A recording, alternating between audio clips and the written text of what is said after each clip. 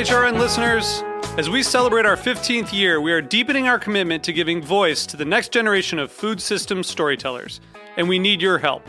Our internship and fellowship programs help activate new possibilities for underrepresented and underestimated young people through experiential journalism, audio engineering, and production training.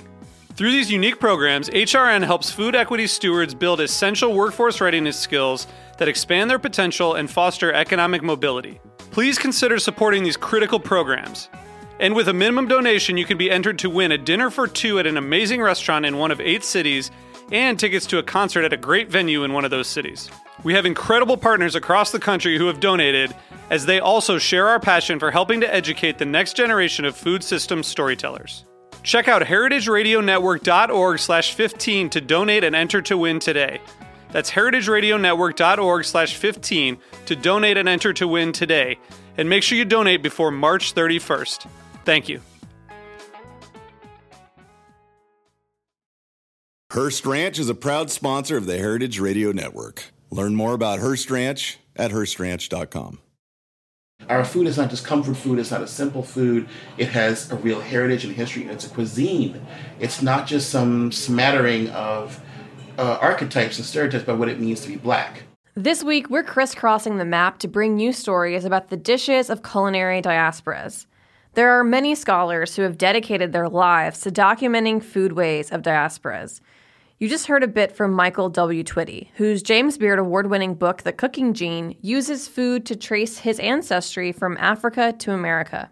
And you can't talk about African foodways without talking about Jessica B. Harris, who's authored 12 books on the subject and hosted the HRN podcast, My Welcome Table. She is one of, if not the foremost authority on the African diaspora. But let's start from the beginning. What exactly is a diaspora? What do we mean when we talk about it in the context of food? The term diaspora refers to a group of people with a shared heritage who have spread around the world. The term comes from the ancient Greek word for to scatter about, and that's a pretty handy image for what we're talking about in this week's episode. Scattered people carry the seeds of their culture, spreading the ingredients, flavors, and techniques of their homeland across the globe. This week, we're tracing dishes from their native countries to the United States in particular to learn more about how cuisines transform when they travel. I'm Kat Johnson, and this is Meat and Three. Meat and Three. Meat and Three. Meat and Three. One meat, 3 sides. Food, news, and storytelling. A square meal for your ears. Meat and Three.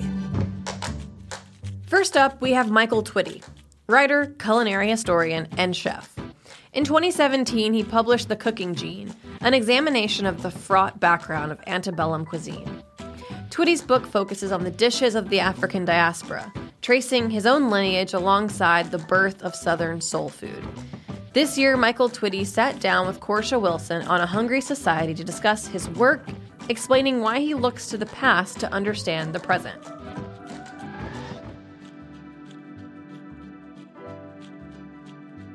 I go where people don't want to go.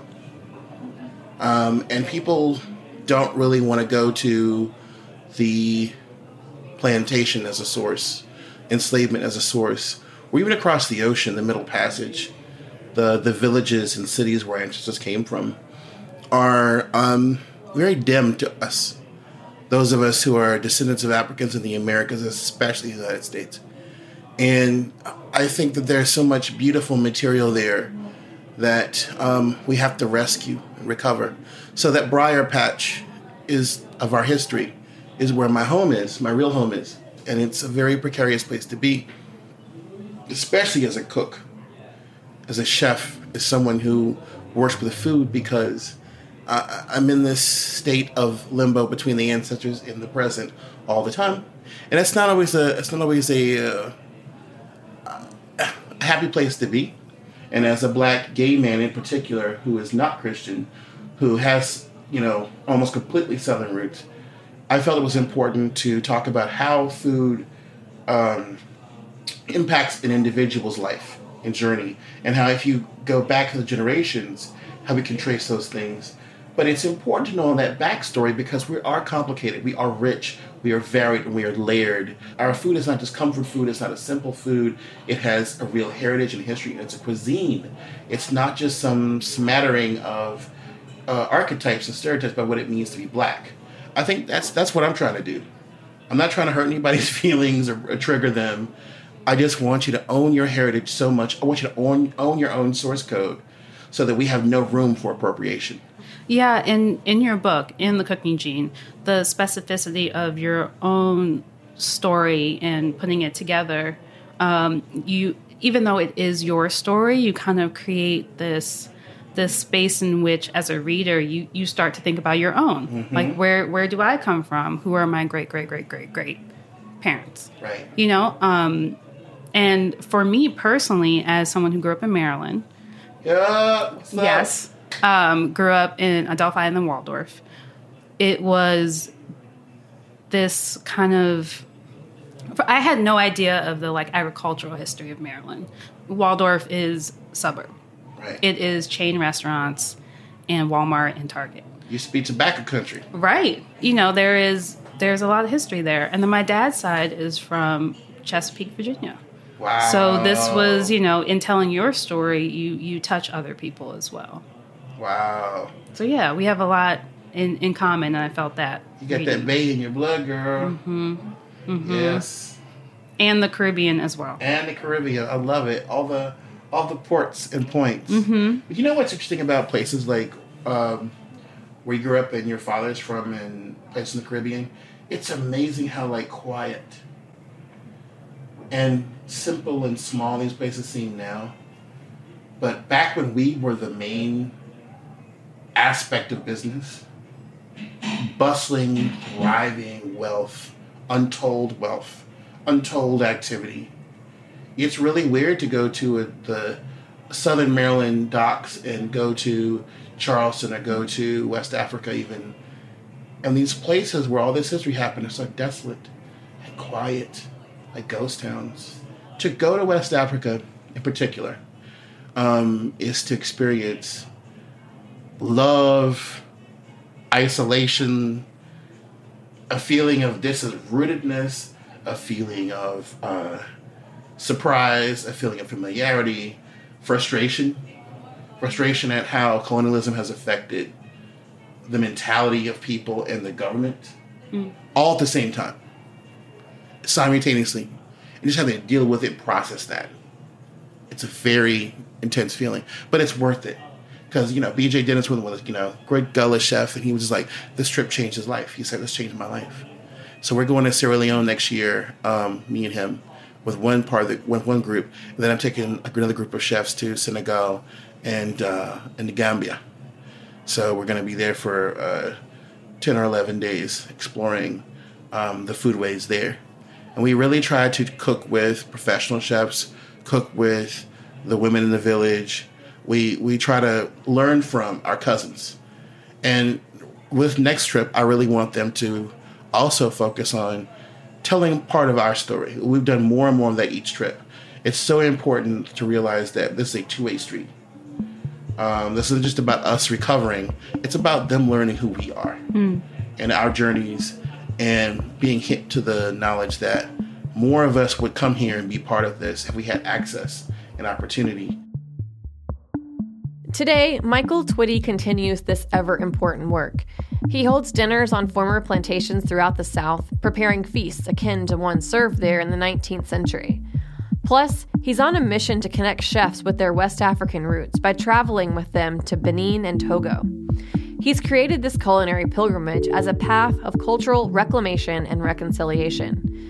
To hear more from Michael Twitty, listen to episode 65 of A Hungry Society. For our next story, H. Conley introduces us to Diaspora Co., the woman of color-owned business that's working to decolonize the spice trade in India. We all have somewhere that we call home. Whether it's where you were born, where you grew up, or where you feel most comfortable, it's a major part of who you are. But life brings us to new places, and once you've left home, everything can change. So I grew up in Mumbai, and when I first moved to the US, I was so shocked when I got an invite to be part of the Women of Color Club on campus because I had never been, a person of color. I was the same color as everybody else where I lived. This is Sana Javeri Kadri discussing her time at Pomona College. I think a common joke that we had as 18-year-old undergraduates who were very far from home was this concept of diasporic angst, of suddenly realizing that now that you've been removed from your home country, you're always going to feel neither here nor there. And there's always going to feel like there's a part of you that's missing. She's the founder of Diaspora Co. Diaspora Co. is a direct trade, single origin spice company that's dedicated to decolonizing the spice trade. The spice trade was obviously created for the profit of colonizers. The British colonizers never bothered learning about the spices they sold, so they categorized them by size and color. Any indigenous understanding of what spice varietals are, the flavor profiles of different spice seeds, that was completely lost for size and color. The British essentially squashed and limited our own understanding of what our spices were. I think for me, decolonizing is just a fancy word for how can you re-empower people and systems that were strategically disempowered by colonization. Part of that diasporic angst that she's felt is due to Americans misunderstanding and exoticizing India. First of all, many in the U.S. assume that India is poor and therefore food grown there is untouched by industrialization. In reality, the Green Revolution brought industrial agriculture to India in 1958, and it has been devastating their environment since.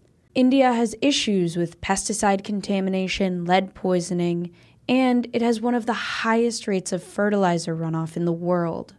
Second, those who do know about the problems caused by industrial farming that Westerners brought to India think that it's the job of Westerners to prescribe solutions to save India.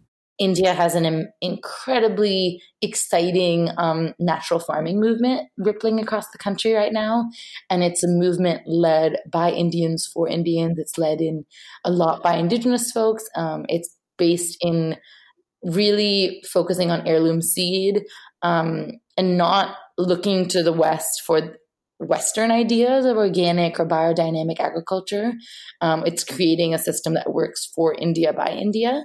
Sana's been working to inform Americans about Indian culture since college, but having found a new home in the U.S., she also has to educate Indians about certain aspects of American culture. She came out as queer 4 years ago and has found an accepting community in the U.S., but isn't able to be fully out in India, where gay sex was only legalized in 2018.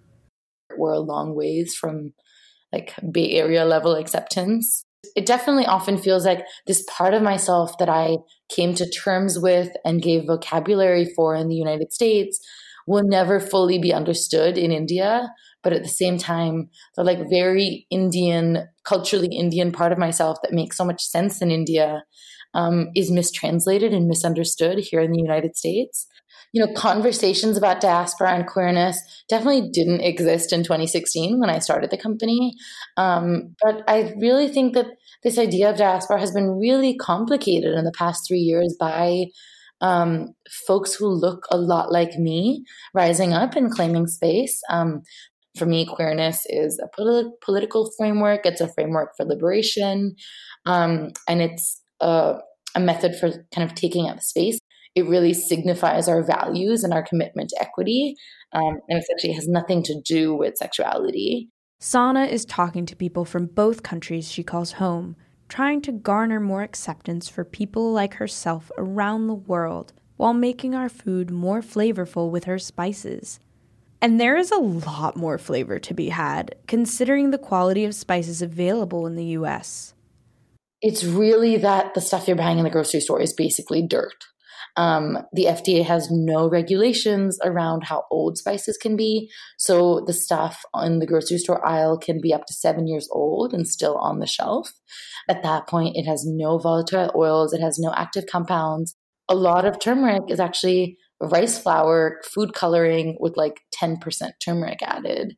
And so it's really necessary that we now start looking for harvest dates. We start asking for harvest dates, and we start treating spices like the farm-to-table product that they are. If you live in the States and care about local vegetables and organic eggs, it might be disheartening to learn that your cardamom is old enough to be in 2nd grade. But it's okay, because now that you know, you can make a change. Check for origins, look for harvest dates, and expect more from your spices. If you'd like to hear more from Sana, check out episode 5 of Queer the Table and episode 383 of The Food Scene. We'll be right back with more Meat and Three after a quick word from our sponsor.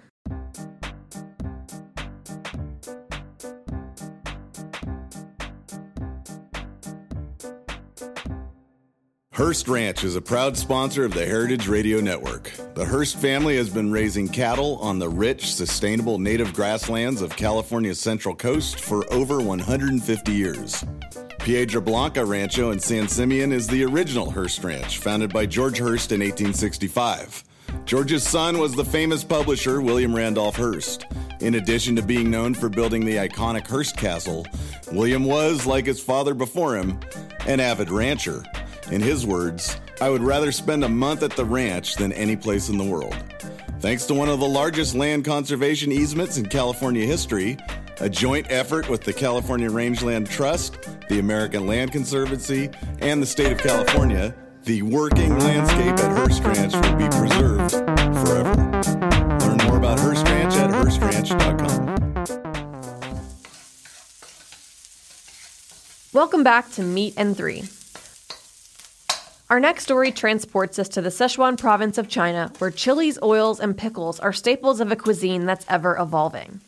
Sichuanese cuisine may be a new obsession for many Americans, but the author Fuchsia Dunlop has been documenting these dishes for years. She recently stopped by A Taste of the Past to discuss the new revision of her 2001 book, Land of Plenty, now titled The Food of Sichuan. The thing is that from the 90s, Sichuanese food became wildly popular in China. It was everyone's favourite cuisine, particularly with young people. So Sichuan restaurants started opening all over China. And what's happened is that, you know, the old pattern of immigration to America was sort of very Cantonese dominated. But since the opening up of China in the 90s, you've got people from other parts of China, from all over China, coming here to study, to live, to do business. And they want to eat the kind of food they like and that they like at home. And that, since the 90s, has been Sichuanese food.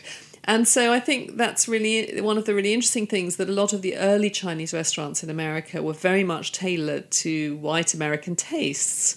Now they don't have to.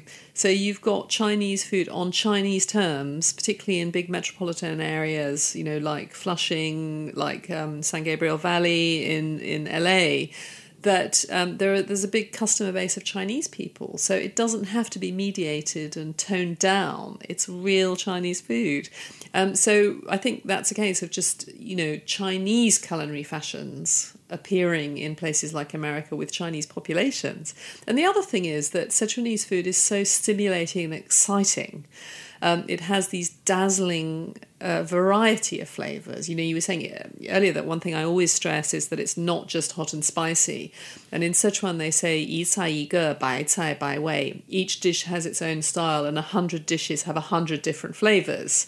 So any good Chinese meal is always a balance of strong flavors and light flavors and dry things and soupy wet things, you know, a harmony of opposites, if you like. But in Sichuan, the highs are very electrifying because of all this zinging spice. So it's a very stimulating cuisine, and I think in a crowded marketplace, it stands out as being very exciting still, even when competing with Japanese, Korean, and Mexican, and everything else that's out there. Yeah. Over the years, have you seen what major changes, if any, have you seen? You just mentioned the markets. Have you seen an increase in the street markets, or? No, actually much less, because with the modernization of Chinese cities, the whole urban landscape has changed. So when I lived in Chengdu, it was a city of old winding lanes and wooden courtyard houses, and most of that's gone now. And there's also been an attempt to sort of clean up the streets and get rid of street traders and markets. So there are more people shopping in supermarkets and some markets going indoors and so on. So there are still street markets, but not as many as there used to be. So that is certainly one change. And also, it's a very dynamic cuisine, and it's always responding to outside influences. The chili is the most famous example. Right. But in recent years, suddenly okra has been very popular and ubiquitous in Sichuan. And that was unheard of a few years ago. So these changes are all very interesting. But one thing I do regret is that the younger generation are not learning to cook in the same way as their parents. That translates to every country I can think of. Yeah, but it's so tragic because, the elder generation in Chengdu, they could all cook all these traditional dishes, make their own pickles, cure their own winter meats, and that's maybe really they'll have this whole return to the land that we're seeing in the West here of people wanting to grow their own food. Pickling became so popular once again, and the fermentation, natural fermentations. I have met a few young people who are going back into family businesses, making artisanal fermented tofu and century eggs and things like that. So I hope so, because it's everything old is new again. It comes around. Right? Yeah. Something, I don't know where I picked up something either in your book or one of your articles that, and you mentioned foreign influences, the chili and then now okra, but are there foreign influences that the culture feels as a threat to the Sichuan identity? No, that's one thing about Sichuan, that it's such an open and welcoming culture and region. And the Sichuanese always say about their own cuisine and culture that it's very baorong, it's very inclusive and open-minded and tolerant. So it's very much part of the identity of the Sichuanese, I think, to be open. And the other thing is that most of the population of today's Sichuan were immigrants who came like a few hundred years ago from other parts of China. So it's always been a sort of melting pot of different influences, and that's very much true today as well. And I think foreigners like me, but since then, in the decades since, a lot of foreigners who go to Sichuan just fall in love with it, and they think it's a great place, and it's a nice place to live, and Chengdu has a particular charm and magic to its atmosphere, although it's physically very different from the city that I knew in the 90s. Oh, I'm sure. So there are two major cities in many different regions, right? But the two major cities are... Well, Chengdu is the regional capital. Which is famous for its sort of idle, pleasure-loving life and its tea houses and, of course, its food. And then Chongqing, which is now officially a separate municipality. Oh. But when I was living there, it was still part of Sichuan, and it's definitely still part of the great Sichuan cuisine. But Chongqing is a mountain city and a busy river port, and life there was tougher with this insufferable heat and mugginess.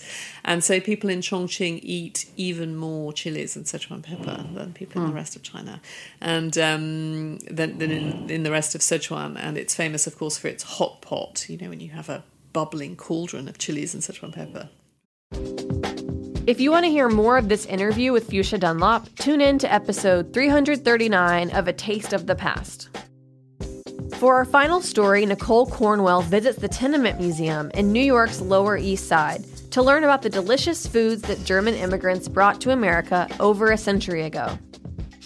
All right, so welcome to the Tenement Museum.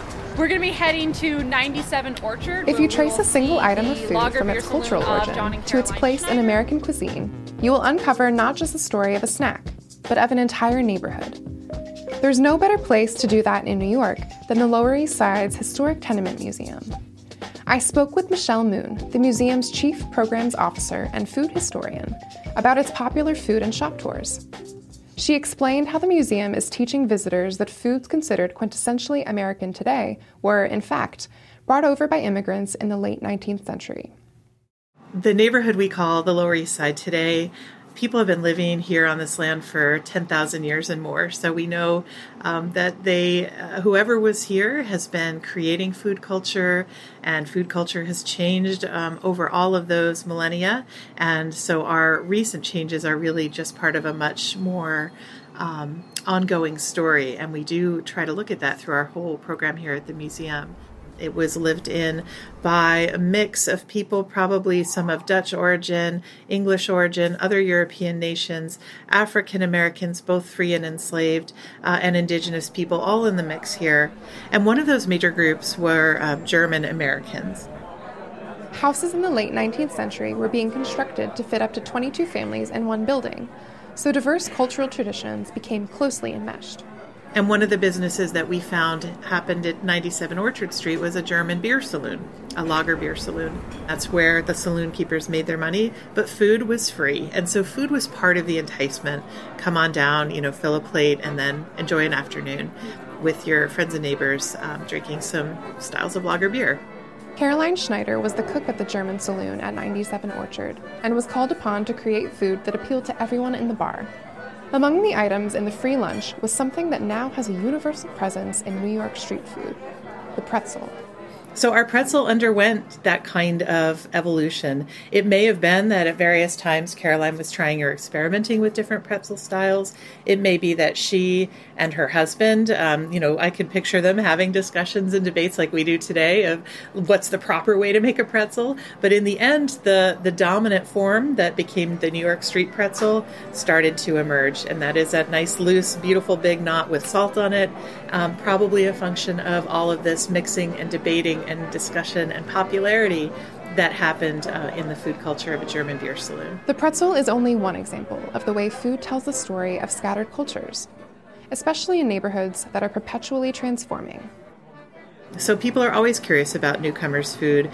They find it interesting. It smells good. They're curious. And if they have that space where they can feel invited, they often do try. And I think it's through that slow process that it starts to make its way into becoming New York food, and then, East Coast food, and then eventually American food. So I'm encouraging people as they come in, look around the room. There's a ton to see.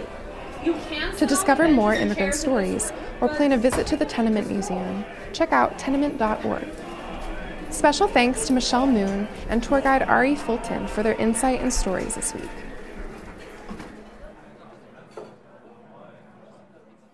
That's our show. Next week, we're swinging through New Orleans and New York to hear about the fascinating link between jazz and soul food. Special thanks this week to H. Conley and Nicole Cornwell. Meat and Three is produced by Liza Ham, Hannah Forden, Katie Mosman-Wadler, and me, Kat Johnson. This episode's lead producer was Ruby Walsh. Our audio engineer is Matt Patterson. Our theme song was composed by Breakmaster Cylinder. This program is supported in part by public funds from the New York City Department of Cultural Affairs in partnership with the City Council. Meat and Three is a production of Heritage Radio Network, the world's pioneer food radio station. Learn more at heritageradionetwork.org and follow us at heritage_radio. If you're enjoying our show, please subscribe on Apple Podcasts and leave us a rating and review. And stay in touch. Whether you have a story idea or would just like to say hello, write us at ideas@meetand3.nyc. That's all spelled out.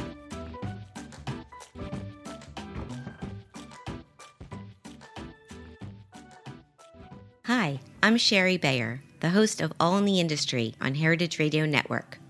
I'm thrilled to let you know about HOST, Summit Plus Social, a new conference for and about the hospitality industry, taking place Monday, January 27th, 2020, at the William Vale in Williamsburg, Brooklyn, New York City.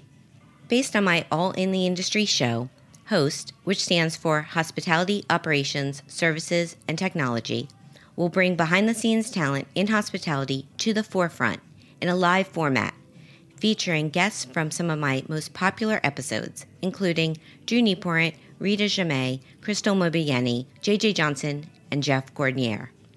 Our event will include intimate panels, one-on-one interviews, industry news discussions, curated lunch conversations, and more. Plus, of course, we will have outstanding food and drink throughout the day, including an energizing closing reception. For more information and tickets, please go to allintheindustry.com. And also, please follow us at All Industry on Instagram and Twitter. We are offering a special early bird ticket price until November 30th, so don't miss out. I hope you will join us in celebrating our dynamic hospitality industry. Many thanks.